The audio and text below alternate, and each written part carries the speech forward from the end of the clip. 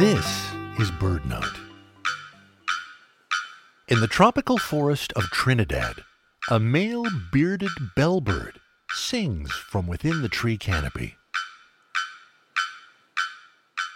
The male, nearly a foot long, is a chunky white bird with a dark head. He appears to have a dark beard of long whiskers hanging below his wide beak. It's a peculiar mess of rubbery-looking feathers. But that metronome-like chirping is just one of his songs. He's known for a sharp crack that's shockingly loud.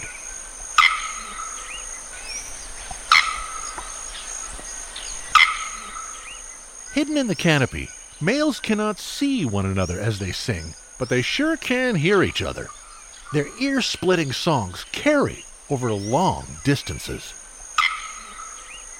One of 4 South American bellbird species, the bearded bellbird, occurs across much of northern South America.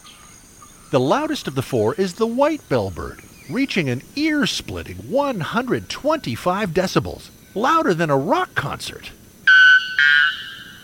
It's the loudest bird song ever documented. Now that's a bird that turns it up to 11.